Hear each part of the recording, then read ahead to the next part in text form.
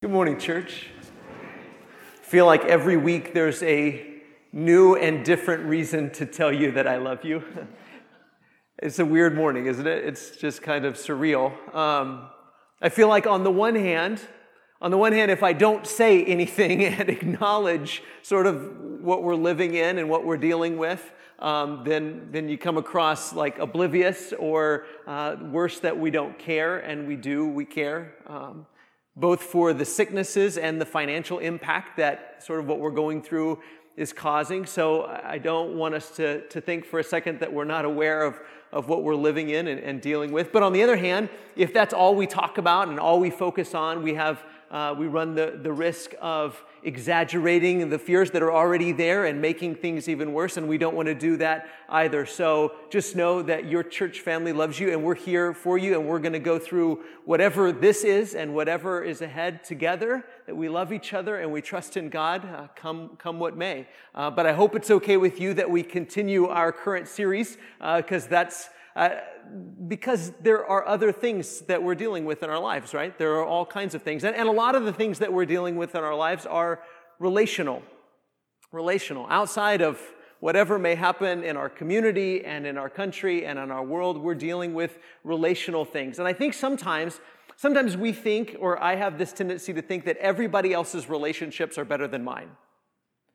Especially with social media, it makes it really easy to feel like everybody else's family is happy and healthy and everything seems to be going well for them. And whatever they post online, it's like, I doubt they ever have any fights or arguments. I bet they always get along. Doesn't it feel like that?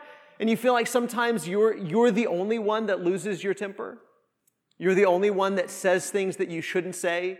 You're the only one that says things that you regret. Or maybe your family's the only one that's fighting and arguing. But the truth is, and we probably know this, whether we acknowledge it to ourselves or not, but almost every family has something. Some issue that they're dealing with, some topic that has become just too painful to deal with, something that has been going on maybe for days, maybe for weeks, maybe for months, maybe for years, something that has caused tension, something that maybe hasn't been discussed, maybe even so bad that maybe two or more people in a family or maybe in a friendship just haven't talked to each other in days or weeks or months or maybe even years. Almost every family is dealing with something like that, some issue, some topic that hurts. And sometimes I'm afraid what happens is that people feel like church, that being part of God's family is only for people or families that have it all worked out.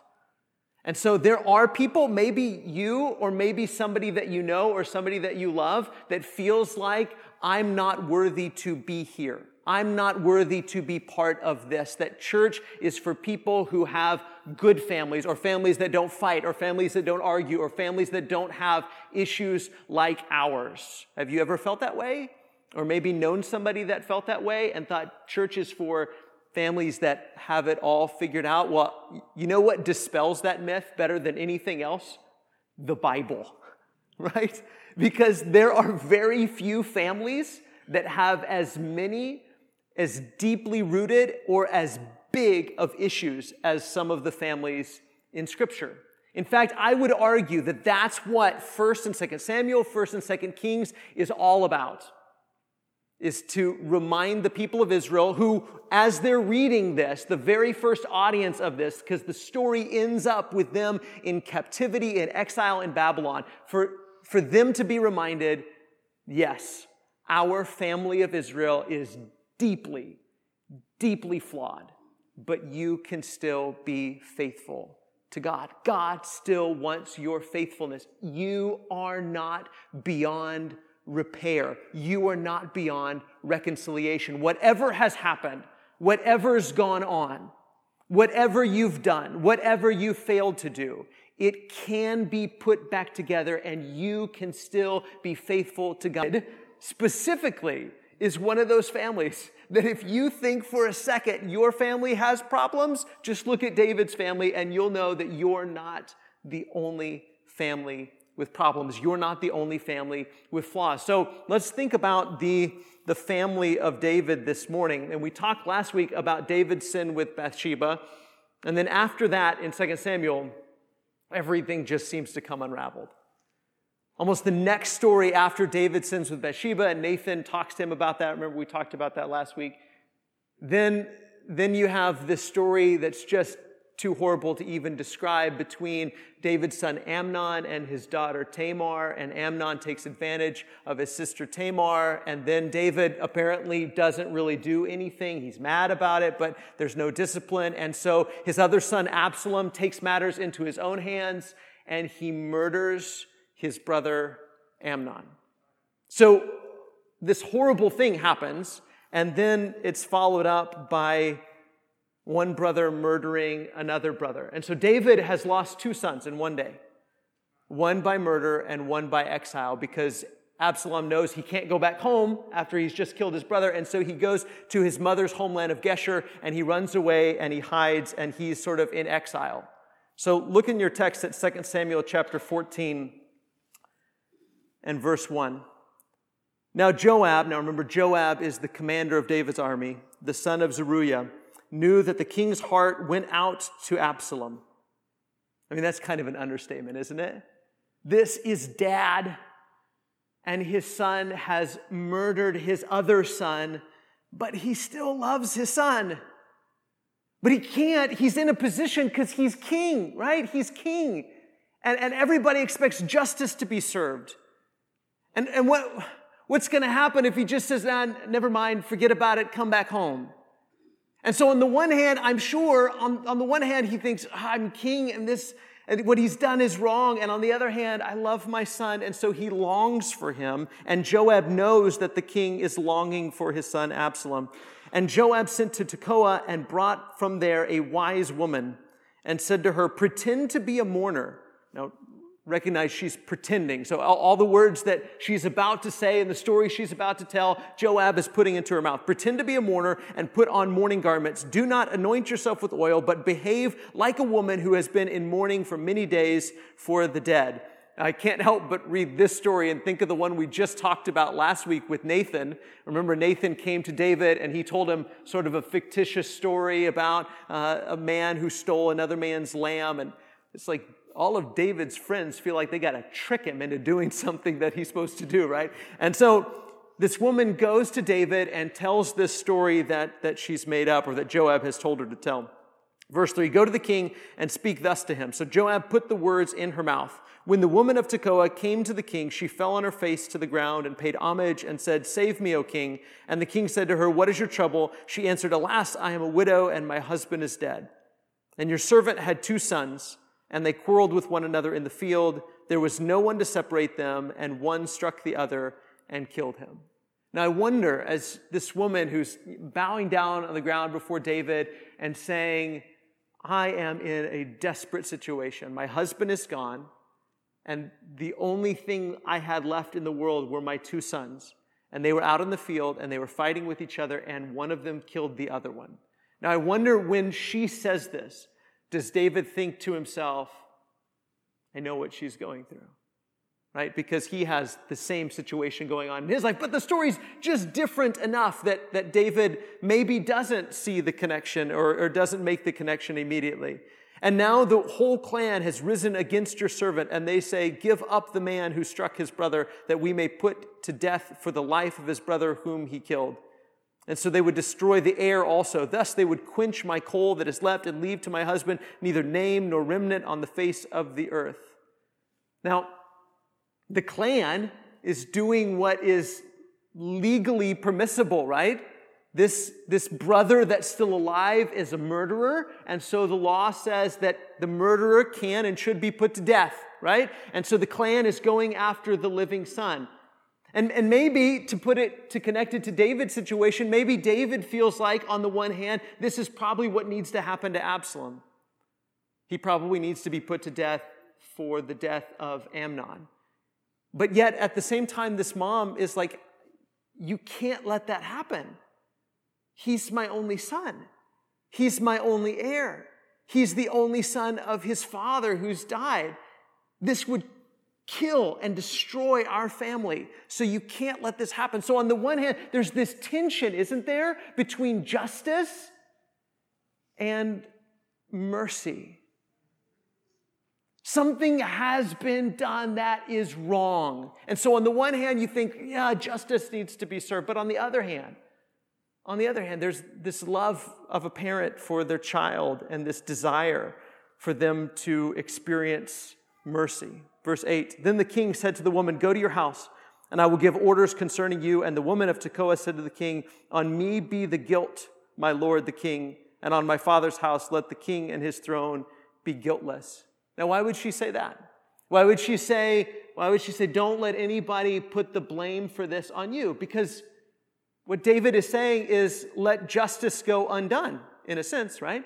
Let justice go undone. I'm going to have mercy on him. Nobody's going to kill him. And she says, if there's guilt for this, then let it be on me and not on you. The king said, if anyone says anything to you, bring him to me and he shall never touch you again. Then she said, please let the king invoke the Lord your God, that the avenger of blood kill no more, and my son be not destroyed. And he said, as the Lord lives, not one hair of your son shall fall to the ground. So when it comes down to that justice or mercy, on which side does David land? Mercy, right? And he says, no, nobody's going to kill your son. No, if they do, if anybody comes after them, then they have to deal with me. So nobody can deal out retribution for what's happened. I'm landing on the side of mercy. And I just want to kind of pause there for just a second and ask us this. Because this is interesting what's going on, isn't it? Because on the one hand, he has this situation with his own son. And his own son is far away in a distant land and not coming back and not having a relationship with dad because of what's happened. And so he's sort of carrying out justice there, right? And there's this implication that if Absalom were to come home right then, there would be a trial and there would be death, right? Because Absalom is a murderer. But yet, now that he's dealing with someone else's kid and someone else's family, he doesn't land on that side of retribution and justice. He lands on the side of mercy. And I just want to ask us for a second, do we ever tend to do this? Be more merciful with someone else's family than we are with ours? Do we ever tend to be more merciful when it comes to someone else rather than to the situation that we're in? When we're in the situation, we think, no, justice has to be served, right? It has to be done. This was wrong. This shouldn't have happened, and I'm not going to talk to you or have anything to do with you or let this go until justice is served. But when it's somebody else's family, when it's someone else's situation, when it's someone else's kid, we can say, well, let's just put this behind us. Let's just reconcile. Let's just let what's done be done and let's move on. It's really easy sometimes, isn't it? To be more merciful to someone else's family than it is to our own. And that's exactly what's going on in this situation. Verse 12. Then the woman said, please, let your servant speak a word to my lord the king. He said, speak. And the woman said, why then have you planned such a thing against the people of God? For in giving this decision, in siding with mercy, in siding with my son instead of the avengers, for in giving this decision, the king convicts himself, inasmuch as the king does not bring his banished one home again. David has this chance to rule on behalf of the son or rule on behalf of the avengers of blood. And who does he come down in favor of? The son. He comes down in favor of mercy. And so the woman wisely turns the situation and says, but do you see in your own situation, you're siding with the avenger of blood and you are convicting yourself. You're saying what's right in this situation is mercy should prevail instead of judgment. What should happen here is mercy. What should happen here is forgiveness. What should happen here is reconciliation. But yet, she says, you convict yourself because that's not what you are pursuing in your own family. And in fact, by depriving the nation of Absalom, the apparent heir to the throne, you're depriving the nation of their family just as I'm being deprived of my family. So you are convicting yourself. Verse 14, and here, this is probably my favorite verse in the Old Testament. I just love it, and it's so packed full of truth. She says, we must all die. We are like water spilled on the ground, which cannot be gathered up again. I mean, that's just a profound statement, isn't it? And I wonder, though, like, what does she mean by that? Like, how is she applying that to situation? We must all die. We must all die. And when we die, we're like water spilt on the ground that can't be gathered up again. And it's interesting, as I read through various commentaries, different commentators had different ideas on what she means by this. And maybe it's a combination of all of them. I don't know. But maybe she means, David, you're going to die. I'm going to die. We're all going to die. And if we don't take care of what needs to be taken care of now, eventually it's going to be too late. Maybe Joab has sent this woman to David to talk to him, to get him to bring Absalom back home and to make things right before David dies. Maybe Joab's afraid, listen, you're getting up there and you could die at any point. And if you die while Absalom is still estranged from you, it's not going to be good for anybody. And so you need to take care of things while you still can. There's a lot of truth to that, isn't there? We have to take care of things while we still can. Maybe she means, like Absalom is consigned to die, we're all consigned to die. Like he's been convicted of wrong and he's going to die, we're all going to die. And she'll go on to say, but God doesn't really want that. He doesn't relish our death. So maybe she means that. Or maybe by death she's reminding us of Amnon, the one who was murdered. And maybe she's reminding us that he can't be gathered up again. Maybe she's reminding David that we're all going to die, and when we die, it's like water spilled on the ground, and there's no way to gather it up again. What's done has been done, and there's no way to fix it. There's no way to gather up the water again. And man, that has a lot of application, doesn't it? And I know that when I've messed up, usually when I mess up, I've never murdered anybody, but when I've messed up, it's the words that have come out of my mouth. And I said something I shouldn't have said. I said something about somebody I shouldn't have said, or I said something in the heat of a moment that I shouldn't have said, and it's similar. It's like water spilled on the ground. You know, I love the metaphor of the toothpaste. You squeeze it out, and you can squeeze out toothpaste so fast. How do you get it back in the tube? You know, you can't. And if you pour water out of a jar onto the ground, it's out, and there's no way to gather it up and put it back again. But sometimes we're in a situation and it's almost like we expect the other person, the one who's poured out the water, to put it back in the jar. And we're like, I'm not going to have a relationship with you until you put the water back in the jar. I'm not going to have a relationship with you until you find a way to gather all the water and put it back. Well, guess what? It can't happen. Nothing Absalom can do, nothing David can do, can bring Amnon back. Just like the crime that Amnon committed, nothing can undo it. Nothing can fix it. And if you're expecting, by holding on to this grudge, by holding on to this animosity, by keeping this person estranged, that somehow that's going to put the water back in the jar, you're going to be sadly disappointed. Nothing you can do can put the water back in the jar. And expecting the other person to be able to somehow gather it all up and undo it and fix it is in vain. It can't be done. And if this relationship stays estranged because you're waiting for them to fix something that can't be fixed, you will be waiting forever. But listen to what she says next. And she says, this is the reason that you ought to be reconciled to Absalom. But God will not take away life, and he devises means so that the banished one will not remain an outcast. Why should you be reconciled to Absalom? Because that's the sort of thing God would do. Wow. That's the sort of thing God would do. And I can't help but think, who's the first audience reading this story? 1st and 2nd Samuel, 1st and 2nd Kings, for whom was it written? It was written for a banished, exiled people, right?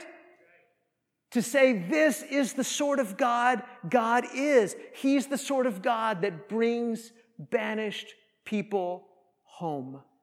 What's been done cannot be undone. What's been spilled cannot be gathered up again. The people that are dead cannot be brought back by you. You cannot fix what's been broken. But that's not going to stop God from fixing his relationship with you. That's not going to stop God from bringing you back home again. Can you imagine how comforting and encouraging that would be for the people of God who are living in Babylonian exile to read those words? This is the kind of God that our God is. He's the kind of God that devises ways. I love that. He devises ways. He comes up with these plans so that the banished one will not remain estranged from him. And then I think about us reading this as in our day and time. As Christians, we were the banished ones, weren't we? The ones estranged from God, cut off from him. But through Jesus, we've been reconciled. I think about Paul's words in Ephesians 2. He says, remember that you were at that time separated from Christ, alienated from the commonwealth of Israel, and strangers to the covenants of promise, and having no hope and without God in the world. But now in Christ Jesus, you once who were far off have been brought near by the blood of Christ. This is why you should pursue reconciliation. Not because the water can be put back in the jar. Not because what was broken can somehow be fixed. But because that's the kind of God our God is. That our God lands so very much on the side of mercy, and that he brings the banished ones back into the family. You know, I wish I could say, and he listened to her words and they live happily ever after, right? I wish that's what I could say. But if you keep reading the story, you know that's not what happened. David brought Absalom back. He listened to some extent. He brought Absalom back to Jerusalem. But for 2 years, he wouldn't let him come into his presence. He was back in town, but he wouldn't let him come to his house. He still held him at arm's length and said, no, you can't come back in. And it drove him crazy. In fact, he said, I should be back in Geshur. I'm not even sure why I came back to Jerusalem. If the king's not going to let me back, if dad's not going to let me back in the house, why did I even come back? I should have just stayed away. And finally, he allows him to come back into his presence. But by then, I don't know, maybe that distance was just too much. For whatever reason, Absalom conspires to take over the throne. And then again, the story just continues to unravel from there. And I say all that to say that reconciliation is messy. It's hard. It's not easy. It's not as easy as just saying, you should do it. You should be reconciled with whoever you're holding at arm's length. Bring them back again. Be reconciled to them. It's really easy when we read Jesus' words and say, if you're offering your gift at the altar and you remember that someone has something against you, go and first be reconciled. And those words are really easy to say. Go first, be reconciled. But they're really hard to do. It's a really messy process. It's heart-wrenching sometimes, isn't it? And that's why we don't do it. That's why we sit here and we say, yes, I know I need to make that phone call. I know I need to send that text message. I know I need to send that email. I know I need to knock on that door. I know that I need to apologize. I know that I need to accept their apology. I know, but it's hard. Yes, it's hard. We don't do it, though, because it's easy. We do it because that's what God has done for us. He has devised a way that the banished one, you and me, might not remain estranged from him. He brought us home. In spite of what we did, there was no way to undo what we did. There was no way to fix what we broke. But Jesus said, I will go, and I will be the means, I will be the way for the banished ones to not remain outcasts. And he brought us in. And because that's true, because that's the kind of God to whom we belong, then we, at the same time, we respond to that reconciliation by being reconciled to God. And we also do our very best to pursue reconciliation with each other. And so here's what I take away from this story. Don't let the things that can't be fixed keep you from fixing the things that can. Don't let the things that can't be fixed keep you from fixing the things that can. And maybe this does have application to our current coronavirus state, right? There are some things you just can't fix. There are some things I can't fix. But don't let the things that you can't fix keep you from fixing the things that can. You have said things. I have said things. Your family members have said things. Your friends have said things that cannot be unsaid. Man, I wish they could, don't you? As soon as they come out of my mouth, it's like water getting spilled on the ground, and I think, I wish I could just put those back. Why did I say that? Why did I say that? But don't you know that the people that have said things to you that are hurtful and painful, they probably think that as well. And insisting that they fix something that can't be fixed means never being able to be reconciled. Instead, we have to acknowledge, I can't fix that. I can't undo that, and neither can you. And so I want to pursue reconciliation anyway. Not because it's easy, not because it's not messy, but because that's what Jesus has done for us. Because God has devised a means that us, the banished ones, might not remain estranged from Him. So let's not let the things that we can't fix keep us from fixing the things that can. There are so many things in our life that could be fixed if we would pursue them. Things that would get better if we would pursue them. To seek peace, to seek unity, to seek reconciliation, to seek better relationships, because that's what God, through Jesus, has done for us. Yes, we're flawed, but we can still be faithful. And maybe there's somebody here this morning, and you're ready to put Jesus on in baptism. Baptism is all about reconciliation.